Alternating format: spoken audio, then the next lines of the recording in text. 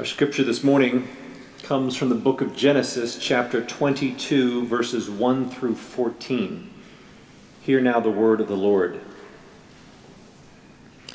After these things, God tested Abraham. He said to him, "Abraham," and he said, "Here I am." He said, "Take your son, your only son Isaac, whom you love, and go to the land of Moriah and offer him there as a burnt offering on one of the mountains that I shall show you." So Abraham rose early in the morning, saddled his donkey, and took 2 of his men with him and his son Isaac. He cut the wood for the burnt offering and set out and went to the place in the distance that God had shown him. On the 3rd day, Abraham looked up and saw the place far away. Then Abraham said to his young men, "Stay here with the donkey. The boy and I will go over there. We will worship, and then we will come back to you." Abraham took the wood of the burnt offering and laid it on his son Isaac, and he himself carried the fire and the knife. So the 2 of them walked on together. Isaac said to his father Abraham, "Father," and he said, "Here I am, my son." He said, "The fire and the wood are here, but where is the lamb for a burnt offering?" Abraham said, "God himself will provide the lamb for a burnt offering, my son." So the 2 of them walked on together. When they came to the place that God had shown him, Abraham built an altar there and laid the wood in order. He bound his son Isaac and laid him on the altar on top of the wood. Then Abraham reached out his hand and took the knife to kill his son. But the angel of the Lord called to him from heaven and said, "Abraham, Abraham." And he said, "Here I am." He said, "Do not lay your hand on the boy or do anything to him, for now I know that you fear God, since you have not withheld your son, your only son, from me." And Abraham looked up and saw a ram caught in a thicket by its horns. Abraham went and took the ram and offered it up as a burnt offering instead of his son. So Abraham called that place, "The Lord will provide," as it is said to this day, "On the mount of the Lord it shall be provided." This is the word of the Lord. Thanks be to God. We are continuing this morning in our sermon series, Family Matters, as we look at some of our earliest ancestors in the faith. Part of my premise through this is that these stories are actually our stories, and that by reflecting on them, we gain a deeper insight into our own identity and calling as the family of God. Of course, as you've probably already discovered, one of the things that we learn is that the God who made us is often very hard for us to understand. After all, God is God and we are but mortals. And there are a few passages in Scripture that make very clear the huge gap between the Creator and His creatures, and that demonstrate that God's ways are not our ways and God's thoughts are not our thoughts, like this story of the binding of Isaac. Now, for thousands of years now, God's people have wrestled with this story, trying to find a way to rescue it and make it less uncomfortable, as we wonder what loving God would ask any parent to sacrifice their child. But I don't actually think it's our job to try to rescue Scripture. It certainly isn't our job to rescue God.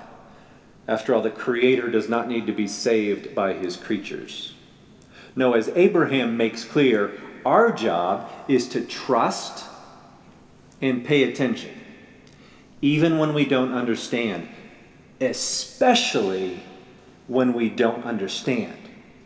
Because we serve a gracious, if mysterious God who is good and faithful and who can be trusted. Now, I actually think that the trustworthiness of God is the premise of this entire story here. Remember how our passage first began. After these things. After what things? Well, the previous 10 chapters in Genesis, that's what. Ever since God first called Abraham to leave his home in Haran and go to the place that God would show him, where God would make a great nation of him and bless him so that he might become a blessing. When Abraham arrived in Canaan at Shechem, God promised to give all that land to Abraham's descendants. And so Abraham built an altar there to the Lord. An altar, remember, is a place of sacrifice.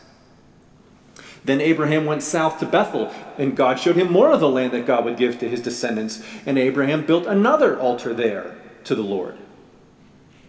When Abraham's flocks and the flocks of his nephew Lot were getting too large to all keep together in one place, Abraham told Lot to choose the land where he wanted to go. And Lot chose the lush region near the Jordan River. And yet God assured Abraham that he and his descendants would possess all the land that they could see in every direction. And once again, Abraham built an altar there to the Lord.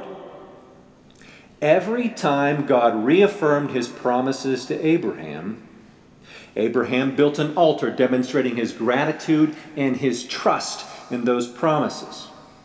Of course, the very cornerstone upon which all of God's promises depended was that Abraham and Sarah would have a son of their own, despite their old age. And against all reason and probability, Abraham believed God.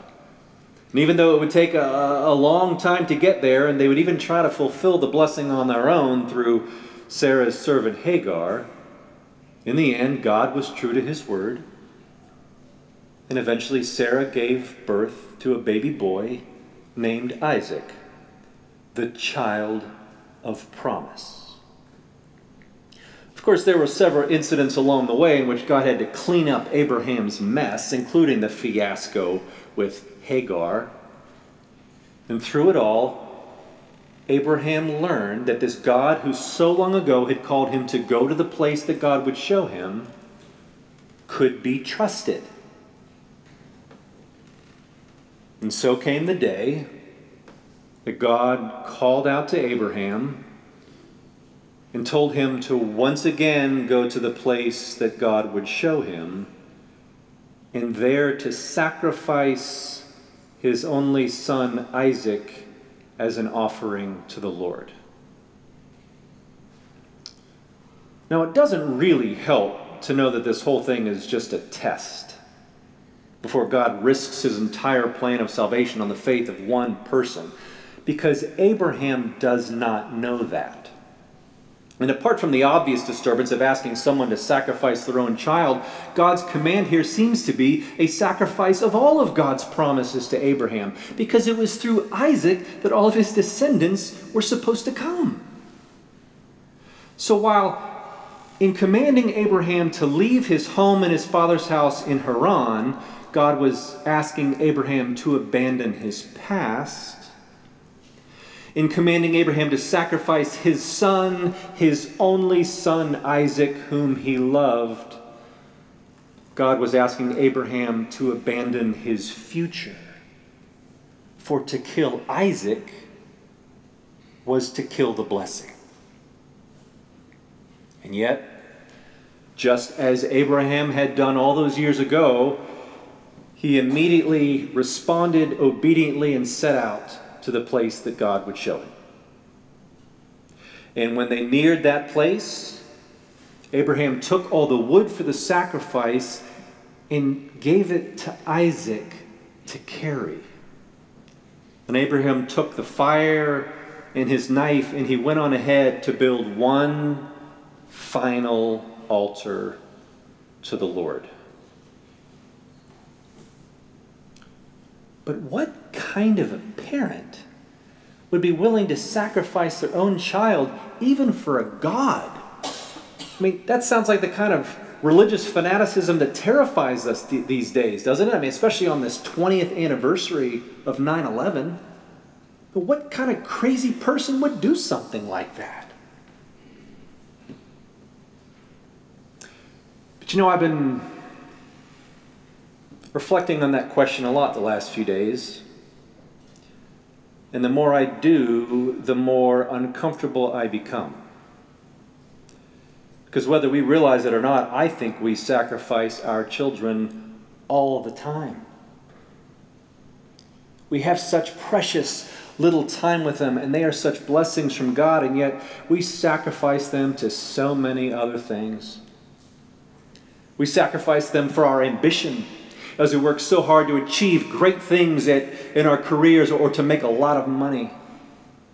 We sacrifice them for our social lives or convenience because they interfere with all the things that we would like to do, or because we just want a little me time at the end of the day, or just to sleep in on a Sunday morning. We sacrifice them to our egos as we push them to achieve and succeed so we can feel important and successful and have something to brag about on social media.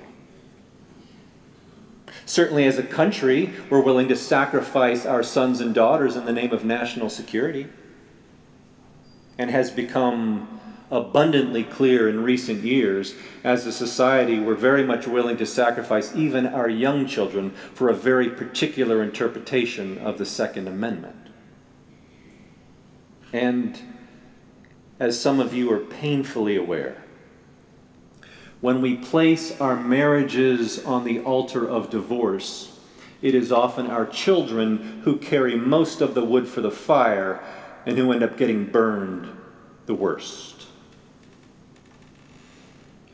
So before we get too critical of Abraham here, perhaps we should spend a little time looking in the mirror, because we sacrifice our children too, and to far lesser gods than the God of Abraham. Heck, we do this in all of our relationships, sacrificing them for our plans, our dreams, our comfort, our convenience, and we hardly even realize it. In the words of Rabbi Norman Cohen, we are all so involved in our outside lives, our careers, our interests, our principles, that we do not or cannot see that it is our child or our spouse or parent that is bound on the altar. We are so adept at sacrificing that which is truly important to us on the altars we have erected that we may ask whether we are even capable of hearing the cry of the angel before it is too late.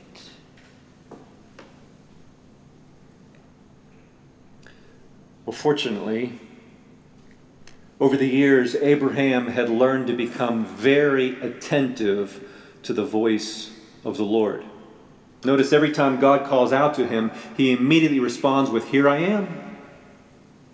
And even as he led his son up that hill to the place of sacrifice, I'm sure Abraham was waiting with great anticipation to discover what God was going to do next.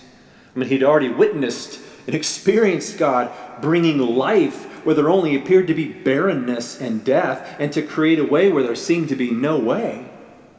And so while I'm sure that Abraham did not understand, he had already experienced the goodness and the faithfulness of God too many times to stop trusting God now. So when Isaac asked him about the lamb for the sacrifice, Abraham said, "God himself will provide." And I think he actually meant it. I don't think he knew what was going to happen or how things would turn out, but I think he trusted that somehow God would find a way once again to remain faithful to God's promises even in the face of death. And so Abraham remained obedient, waiting expectantly upon the goodness and faithfulness of God, even as he prepared to sacrifice Isaac, the blessing he was counting on.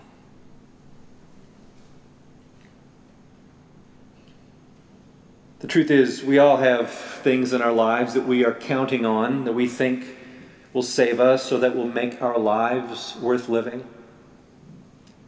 And as Craig Barnes writes, whatever you are counting on, that is your Isaac. It is your blessing from God given to make you a blessing from others. And when the chips are down, we cling to that blessing, whatever it is. education, health, skills, family, love, capacity for hard work. We all have something, some Isaac. And when the going gets tough, that is our blessed hope for how we will make a difference with life. But what will you do on the day that God asks for that blessing back?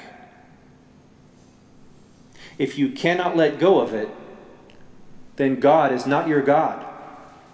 Then the blessing is your God. Sooner or later, we all stand right beside Abraham with our greatest blessing on the altar. And it is then that we must respond to the hardest question the soul will ever face. Do you still want God if there are no blessings attached? Do you still want God if it is now God plus nothing? It is the only way you'll ever truly know if you are worshiping God or worshiping His blessings. And of course, there are few of God's blessings that we tend to worship more and have a harder time letting go of than our money. After all, our future depends on it, right? And yet it was all given to us so that we might become a blessing to others. So the question is, are you willing to place your financial resources on the altar of God, even if it requires sacrifice? Are you willing to become radically generous toward the God who in Jesus Christ has been radically generous towards you? You know, when Rebecca and I first started tithing after seminary, giving 10% of my income to the church, it didn't make financial sense at all. I mean, the numbers just didn't add up. I mean, we had a massive amount of seminary debt, 3 babies, 2 cars, a new mortgage, and not enough money to pay the bills each month. And yet, somehow, I still don't know how, God always found a way. And God has continued to bless us beyond our wildest expectations. Whatever we have given to God, God has always given back to us in spades. And notice, when Abraham offered his son Isaac to God, God immediately gave Isaac right back again, providing a ram for the sacrifice in his place. And when we bring our most cherished blessings to God and offer them to Him as a sacrifice, God gives them back to us as well. But now they're no longer idols to which we desperately cling to save us, but the blessings that they were intended to be, that we are now free to enjoy, no longer afraid of losing them, because we know that they don't belong to us. They never did. Even our children don't really belong to us. For in truth, we are but foster parents, entrusted with God's children for a little while, that we might show them and teach them about the Father's love for them in Jesus Christ. This is true for all that we have. We are but stewards of all of it, blessed so that we might become a blessing. And it's only when we give those blessings back to God that they truly come alive and begin to multiply. Do you remember when Jesus fed that huge crowd of people the one day by the Sea of Galilee? The disciples brought all that they had. 5 loaves of bread and 2 fish. It certainly wasn't much, and it was a huge sacrifice to give it up. And Jesus took that sacrifice and He blessed it, and then He gave it right back to them. And then they got to participate in the miraculous blessing of feeding more than 5,000 people with plenty of food left over, because the truth is, you cannot outgive God. And when we offer to God that which is truly a sacrifice for us, one that challenges us to put our trust in God rather than in His blessings, then God demonstrates his goodness and his faithfulness to us in ways we can't even anticipate as God continues to provide. And the ram of God's provision can show up in so many different ways and forms in our lives, depending on our need. But like Abraham, we've got to learn to pay attention if we're ever going to see it. And if Abraham were here today, I think he would say to us, give it all back to God. It doesn't really belong to you. It's all his anyways. Your children, your marriage, your career, your money, even your very life, all of it.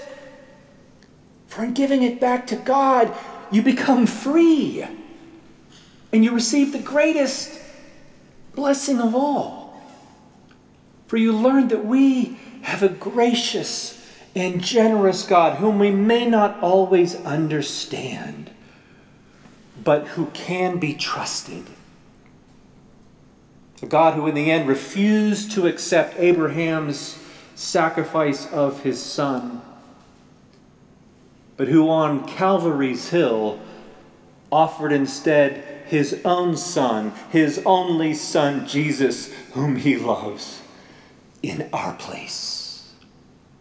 So that death might not be the end of our story, but life. God sacrificed everything for us in Jesus Christ, in whom all of God's promises are fulfilled. So in grateful response to God's love poured out for us on the Savior's cross, what are we willing to sacrifice for him? Amen.